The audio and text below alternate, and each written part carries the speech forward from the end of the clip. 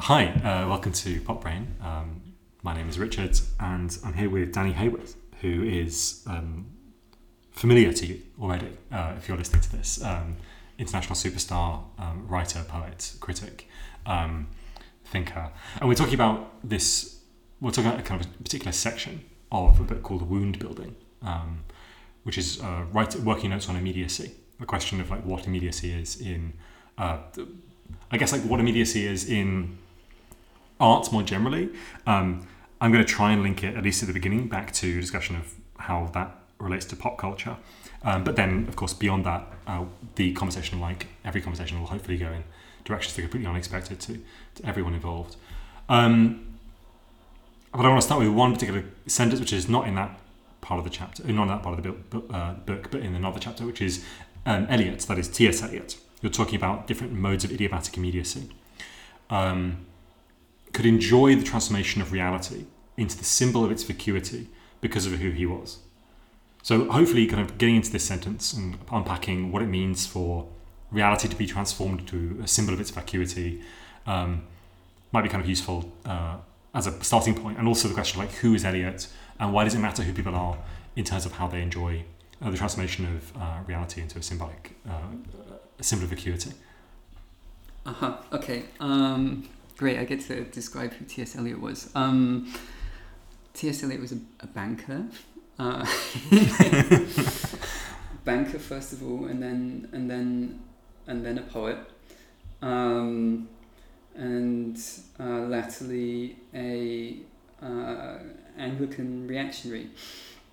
I think the reason I suggested that he could enjoy the transformation of the urban space that he seems to be describing in some of his early poetry into symbols of his own feelings of internal emptiness is that he didn't really live in them, or at least didn't need to live in them as a rich expat poet who was trying to develop from the resources of French symbolism, new English language poetry. So the deserted streets that he moves through in those early poems, and the kind of tawdriness and vileness and rundownness that characterizes them doesn't have to mean anything to him other than what he feels is representative of his own inner life. He has no other connection to those streets or to the people who live in them. I was thinking about this earlier, and the other kind of instance of this kind of representation of urban working class street life which stands out to me is the paintings of Lowry, right? Yep. Where you similarly see a kind of atmospherically reproduced urban environment, usually observed from above, in which actual human beings and actual lives are kind of reduced to little affectively motivating splodges of injury or illness or some other kind of physical and subjective devastation. If you actually live the life that is represented, then probably you don't want it to be seen that way, or don't see yourself in those terms. I was wondering, in terms of kind of pop culture, how you see an artist like Burial fitting into this canon. Burial's work is often said to be evocative of London at night. That's kind of and particularly that kind of deserted streets. At least the early work is. I was wondering if you have any kind of thoughts about how that might connect to a kind of a production of aesthetic of vacuity that means people don't really have to kind of embody those particular positions. Right. Not that I think that's the whole of Burial's work, but that. No, I'm glad you asked me that, because I feel like I don't really know anything about pop culture, but I did listen to Burial quite recently and reread that famous interview with him by Mark Fisher, so he's relatively fresh in my memory. I think one distinction between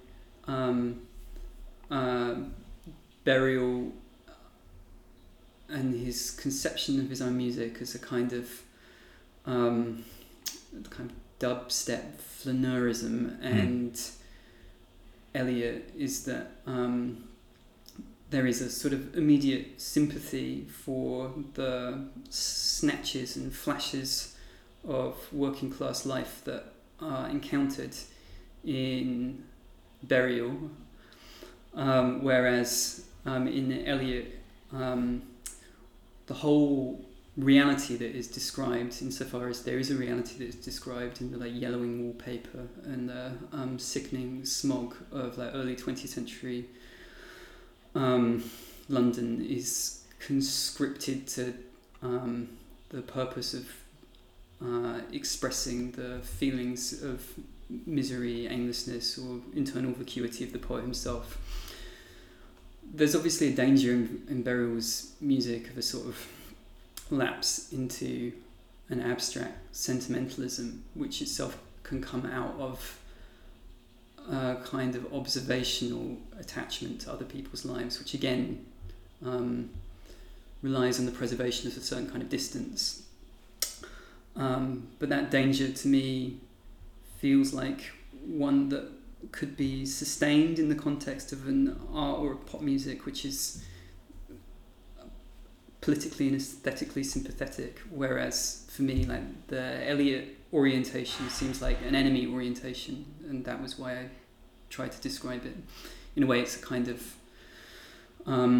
form, at least within like English language poetry, of an enemy position, which still seems to be important.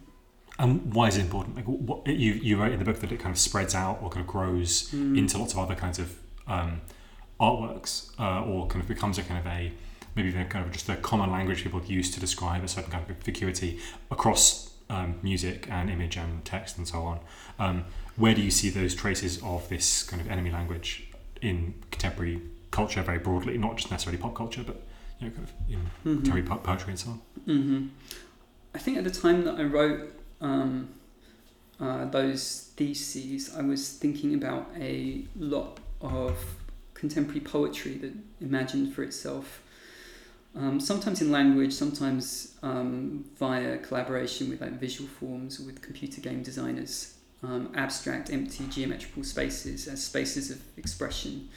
And I was thinking about the role of apparently objective empty spaces as subjective expressive elements in poetry, and I was curious about how the city itself or an urban environment in which you might live might itself be kind of metamorphosed or transformed into a geometrically defined empty space, so as to produce a sort of pseudo-empiricism or pseudo-reality. In other words, I had this feeling that that some poetry that was being written, and maybe also like some pop music that was being made, is reliant on the gesture of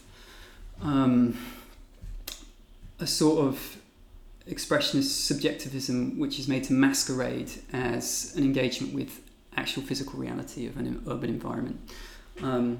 So by converting this symbol of your own internal despair or depression or emptiness, the geometrical empty space, into some version or proxy for the city that you might live in, you disguise your kind of bourgeois, depressive expressionism as something else.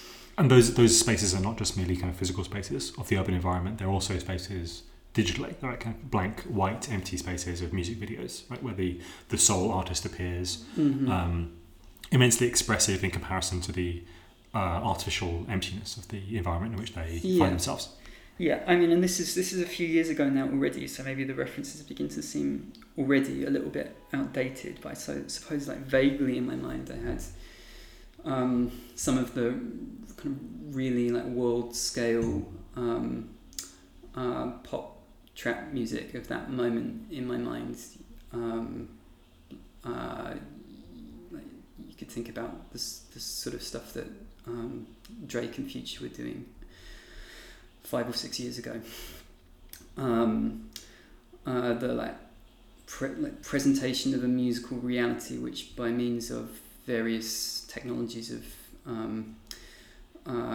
distortion and reverb sort of project outwards this like drugged and like immobilized internal subjective state.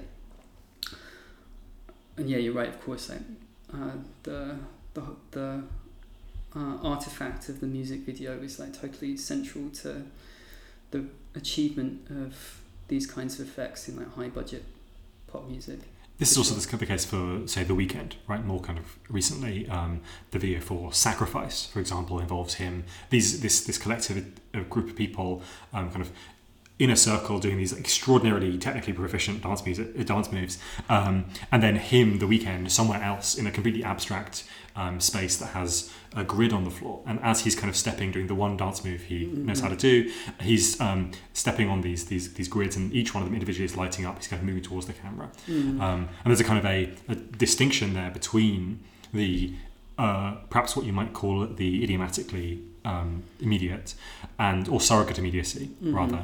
That is the kind of the faking of a certain universality with the much more kind of dense, rich collectivity that is expressed by that particular group of people who are nevertheless in their own way kind of choreographed by the music video. Yeah, right. No, of course. And like, so obviously all of that like capital intensive music relies on the employment, basically, sometimes the direct employment, sometimes the indirect employment of like forms of usually mostly working class, often mostly the black working culture expression, musical expression that themselves on their own can't achieve the same kind of global commodity status as the music artifact that they end up contributing to.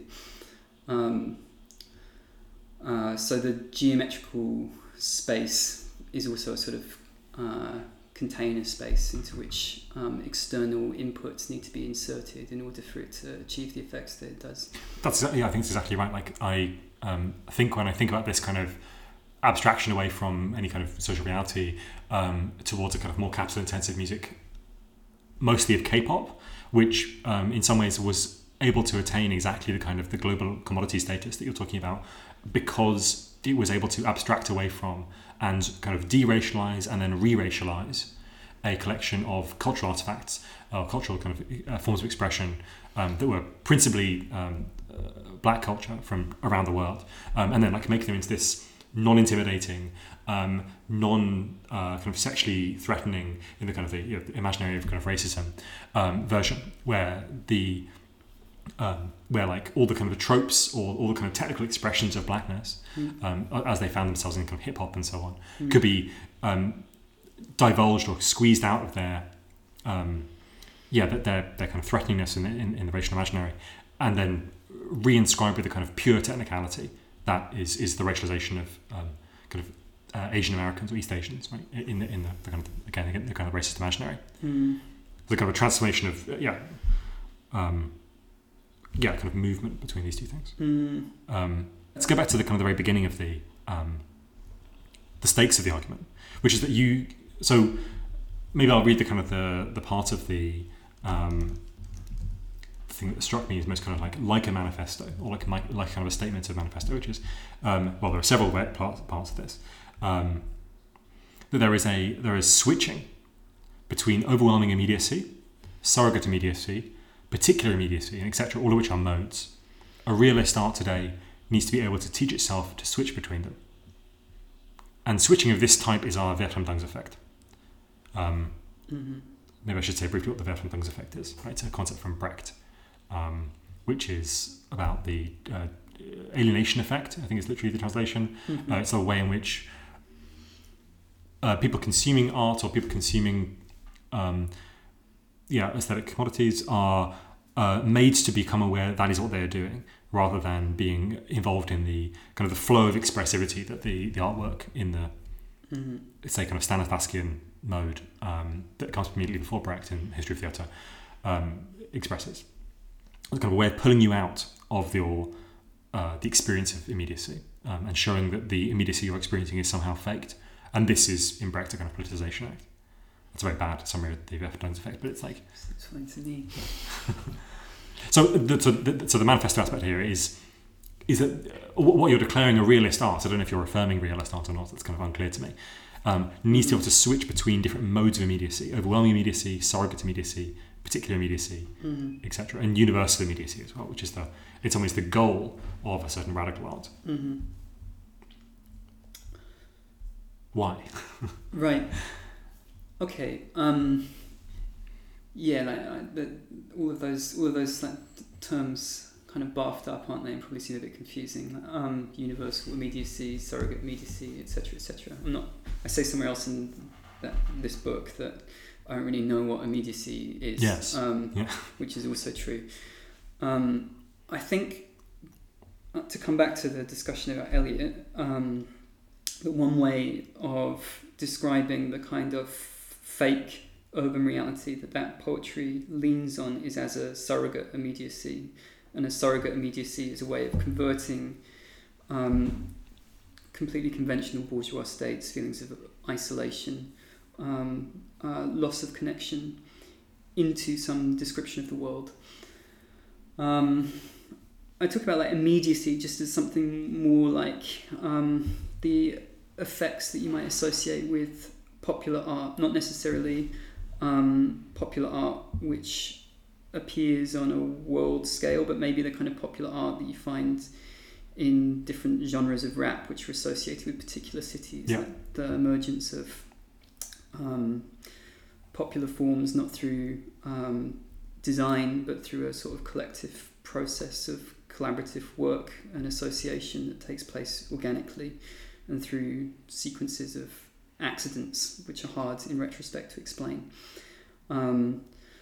So that immediacy also is not exactly immediate in the sense that it relies on its own history, which is intensely regional and has to do with all kinds of things which historians and musicologists scratch their heads over. But I mean, if you are from the place where that music is made, you know it and you understand it, even if you can't explain how it came to be. In that sense, it feels to you immediate. I guess I'm thinking about the feeling of immediacy rather than the reality of the thing. And then like universal immediacy, I guess you could just describe as capital mediated immediacy of the sort that we were talking about a moment ago when we were talking about the world famous pop star rapper as a sort of curator, gatherer of inputs from the whole diverse world of production, sort of Deliveroo for music culture, which is capable of extending its tentacles into uncapitalized or paracapitalist forms of collective production. It's Diplo, right? Like probably the most famous kind of example of that. Yeah. So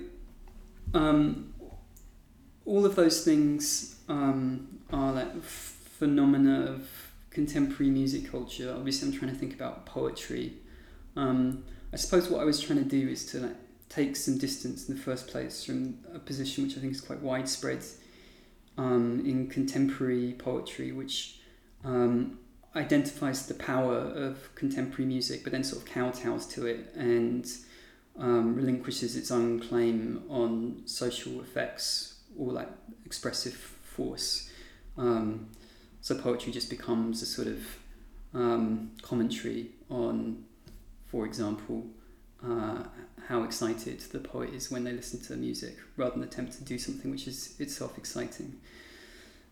So I was trying to think through the ways in which different kinds of immediacy, as I just described them, rely on different kinds of histories, divisions of labour, presence or absence of capital as of power of organisation, and then to try to reflect on how people writing poetry might try and subjectively like take on those objective relations.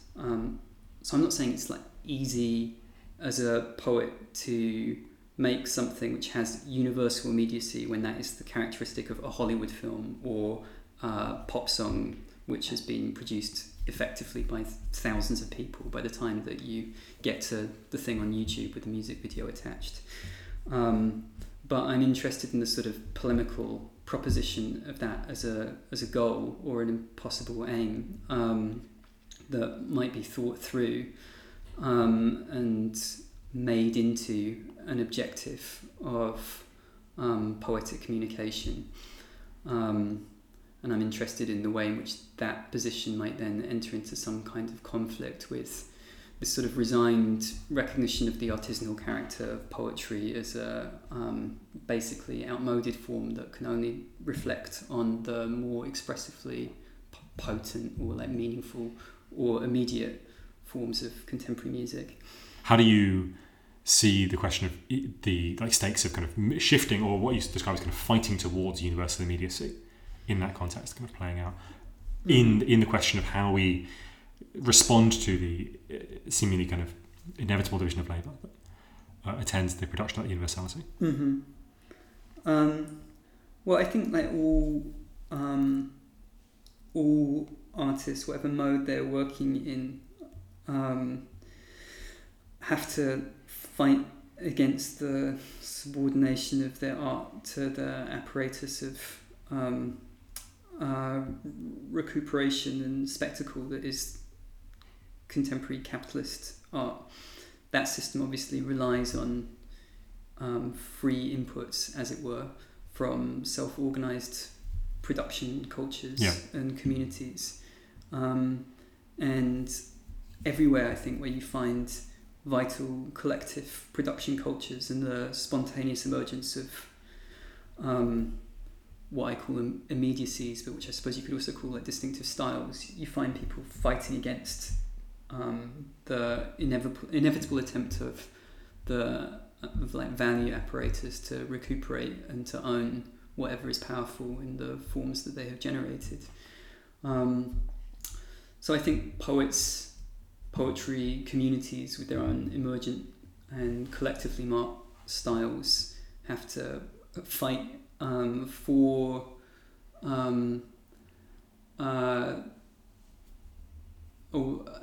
an expressive world where they are not recuperated and stepped upon. It's obviously easier to do that if you're in a poetry community than you are in a vital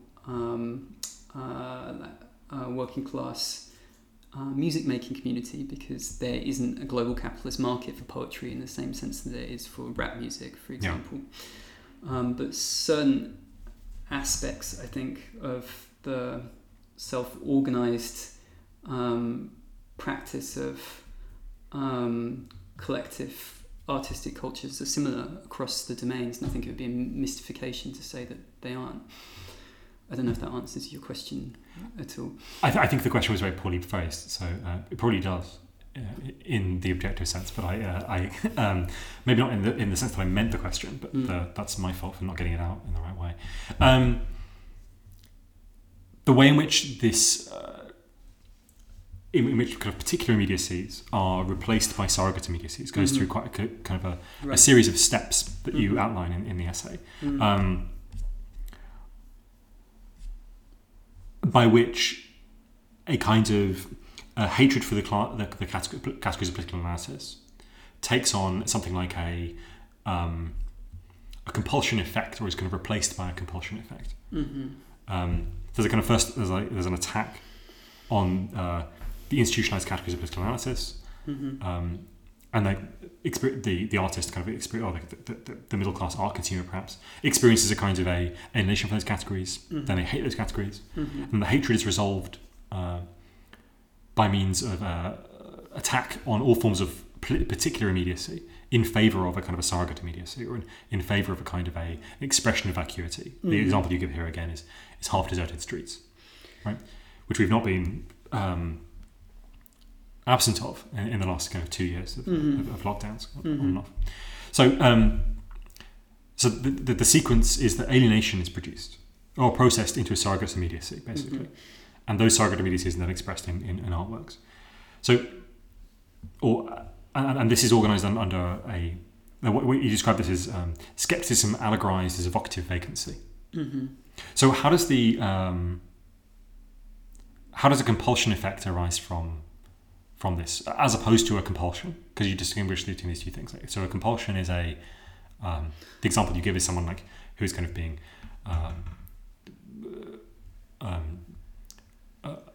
assaulted by the job centre and the kind of demands for certain kinds of bureaucratic inputs. But the example you give of these kind of compulsion effects is that one is kind of doomed to a certain vacuous universality. So how does that kind of process work, I guess? Yeah, I don't think I describe it like this in the book, but like thinking about it in terms of what you were saying is the fundamental processes are kind of like turning inside out, right? So it's the projection outwards of interiorized pain, which anyone is capable of feeling, whatever their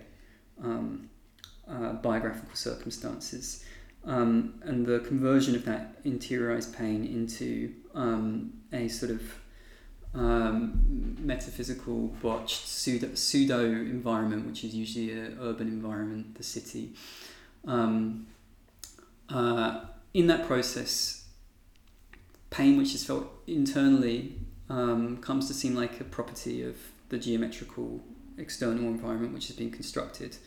So it feels like something which is being pushed in upon the person or the subject, rather than something which is like emerging out of them. And in that sense, becomes like a kind of compulsion, is a compulsion effect. And that, I was suggesting, has a certain kind of ideological utility or purpose, in the sense that it allows for the obfuscation of the specificity of social suffering. Like if everybody finds themselves in a geometrical environment defined by emptiness, blurriness, imprecision, and if everyone feels that they suffer its compulsion in some way, then the particular experience of oppression of classes or racialized groups or people who find themselves subjected to particular kinds of experiences, for example, in urban environments that exploit migrant labourers, or urban environments which just about reproduce a miserable subclass of unemployed people, ceases to be really visible. And in that sense, the whole exercise that I'm describing could be regarded as a sort of culture-wide, capitalist society-wide means of dealing with a sort of guilt at the obvious inequitable distribution of suffering and cruelty in our societies. That suffering is like totally obvious, unavoidable, impossible to look away from. As such, no one can ignore it, but at the same time it is inequitably distributed, equally manifestly. And so there emerges this kind of desire to not change that reality, but just assert that everyone is suffering in the same way. And you get this sort of distorted or mutated vision of real social suffering in the, as I call them, universally immediate sounds of like some recent pop music, in which like suffering, like mental disorientation, feelings of alienation become these like seductive but powerfully like non-precise or non-specific states of being or reality. That's almost exactly a description of lots of the kind of pop music that we've been thinking about. Maybe the person who I think pulls away from this best is Kanye West, who's where the particularity of his suffering, which is real and extremely deep, as far as I can tell, is nevertheless completely particular to him. There's never an attempt to universalize anything that Kanye West experiences, and partially this is a feature of his own undeniable egoism, perhaps even kind of megalomania, right? And therefore it would be absurd to him that anyone else would feel the same things that he feels, and therefore there's a kind of way in which the artist kind of pulls back from evocation of anything like a kind of a collective, right? Only because he's so kind of... It's like what Trotsky says about Mayakovsky, that he suffers from myacomorphism. Right, yeah. Kanye suffers from Kanye. Yeah, Kanye-morphism, yeah. So, and so the strategy is something like or the strategy you kind of discuss is the fighting towards universality in defiance of the objective barriers that are placed upon it. Yeah. Okay. Well, so I think I get the question you're asking better now. So I think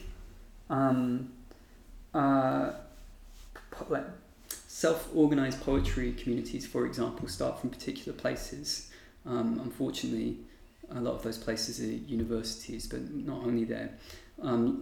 Self-organized music communities start from particular places. Often, at the moment, those are the inner cities of the major conurbations. For example, the UK. Historically, that hasn't always been the case. Sometimes it's been smaller towns or smaller cities, places with a post-industrial kind of atmosphere. But the point is that the emergence of collective styles in the first place, something which is collectively owned and which comes out through the interaction of individuals within scenes or communities, is marked by the histories of particular places and locations and times. I don't just want to affirm the value of DIY culture. I'm from Coventry. The art I will make will forever be the art of Coventry and nothing else. I'm from I don't know, the Bronx and da da da da da. To me, the limitations of that worldview are obvious. Although I obviously also feel that more that is vital and close to the ground of living historical experience comes from that kind of DIY mindset. But I am interested in culture which emerges in the first place out of those kinds of spaces and environments, trying to find some way to imagine itself into a position where it is also universally communicative, has a kind of claim on world culture in the same way that the pop music you're talking about, which is supported by massive capital investment, has a claim on world culture. And that is a, like I said before, impossibilistic or wrong or improbable thing to want for a localized, self-organized, usually proletarianized culture, because the reason why it is those things are objective and have to do with divisions of labour and capital as a system of control over labour. But still, I think the moment at which DIY cultures become connected to some current and revolutionary artistic and political thinking is the moment where they try to imagine how they can be generalised in spite of or against capital in its division of labours. So I don't have a recipe for how that would work. I don't know if any culture has ever done this, but it feels to me like this is important to express as a horizon, because otherwise there is no aesthetic political alternative to me from the perspective of DIY culture, besides either a kind of siloing. We are from here, we will forever be from here, and we just try not to sell out, or selling out, accepting as inevitable and permanent the social arrangements that currently allow world culture to emerge and to circulate. So at the expense of giving a kind of stupid and trivial example, isn't this in some ways what global meme culture does? In that it starts from a locality that is not a locality of particular places, right? There's a locality as it's kind of transfigured by the internet, and in particular Discord servers, particular forums, particular parts of Reddit, particular kind of and nevertheless in those locations manages to express what it is to be that kind of particular person in an immediate and extremely accessible way to the other people in that community, which then circulates through, again, obviously kind of massive capital investments in Twitter, TikTok, and Instagram, and so on, where WhatsApp, where memes circulate. But nevertheless, that by a process of something like a generalization, but not a process, I think, of extracting from a not totally violent process of kind of just crushing the particularity from which they emerge. Nevertheless, become globally accessible linguistic kind of objects to be kind of referred to, kind of discussed and so on. The same thing you might imagine, for example, like jokes doing or rumours doing in the past. Mm-hmm. Yeah, that's interesting. I guess like what immediately stands out for me is that the meme is like the most degraded form imaginable. It's like it's very difficult to own because it's so elementary.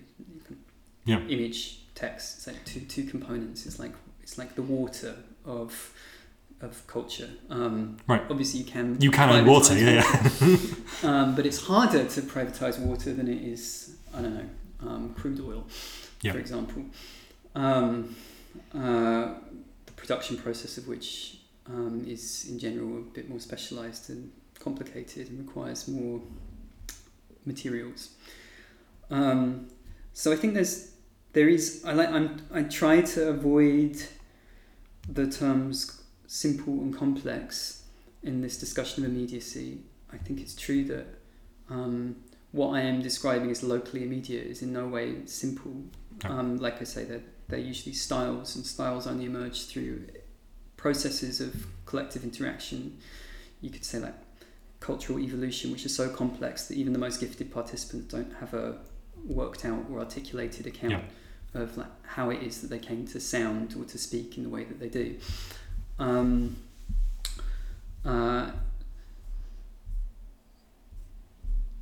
But precisely because of their complexity, they're easier in some ways to plunder, perhaps, than the meme, which kind of falls through the fingers of capital as an apparatus like sand. And one account of the development of capital as a social institution is the kind of closing of its pores, right? So that less and less is able to get through. But the most basic and degraded things still are, to a certain extent.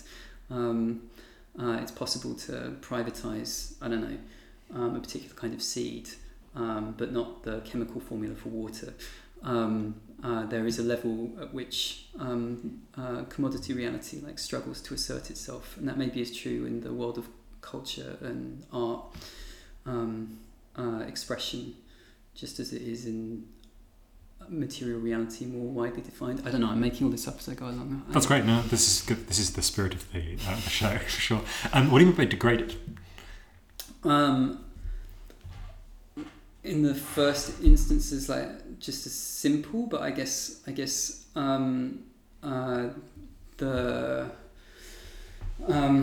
maybe it would be better to say degradable. Like you can pick apart what makes up a meme quite easily, whereas a gifted musicologist might struggle to pick apart what makes up the style of, I don't know, London drill, for example, beyond the identification of a few superficial markers. So now we're talking about like biodegradable forms.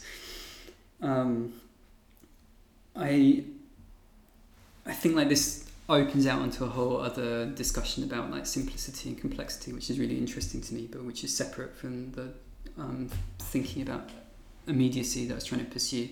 And when I try and hold them too closely together, I get confused.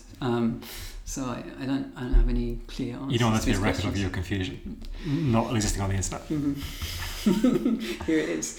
Only extraordinary clarities must be posted. The last thing in the essay is, or the last paragraph is, materialist expressionism. Today must find a way to make use of the crude assertion that while bourgeois art makes immediacy seem as if it were structural, a radical art has to make structure feel immediate. Mm-hmm. What's a materialist expressionism? So like we've been talking a lot about Marxism, right? Or like Marxist categories. I guess I'm sure, Marxist. Yeah. So an expressionism or an orientation towards immediacy that doesn't think that anything is really immediate. Anything is really elementary, right? In every form of expression which is capable of being immediately felt, like I said earlier, there are complicated histories and sets of social preconditions, and those can be defined for different kinds of felt immediacy, whether those be the felt immediacies of pop music, which is listened to billions of times on YouTube, or the immediacy of a form of a poetry which has emerged through the collaboration of 4 or 5 people who are just thinking together intensely over a certain period of time. So yeah, that's what I mean by materialist. And then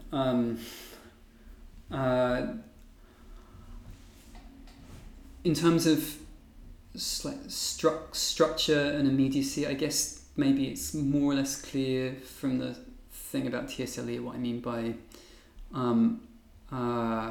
making immediacy into a structure. It's this kind of what I call surrogate immediacy, where you get a pseudo social environment, urban environment, in which degradation, impoverishment, and emptiness are really just proxies for internal states which have been projected outwards. I think that's always a bourgeois cultural position, slumming it, even when it is expressed by a kind of capitalist culture industry which wants to associate itself with images of proletarian life or blackness or whatever. In terms of making like structure immediate, I don't know like what the opposite of that would be, but I'm just interested in trying to find some way to like invert the processes of the bourgeois culture. So the essay which these theses or like thought experiments is connected with deals with some poetry by Keston Sutherland and by Jane Cortez and by Amiri Baraka and Bernadette Mayer, all of whom I think are trying to think about how structures can be made immediate, but in very different ways. And I'm not competent to summarize their different positions, and maybe it would be illegitimate in any case to assign positions to them. But I think there are ways in which the poetry of each of them might represent a sort of counter-model to the enemy position that I do feel more comfortable setting out in abstract terms. Great, thank you very much. You're welcome. Thanks for inviting me onto the show.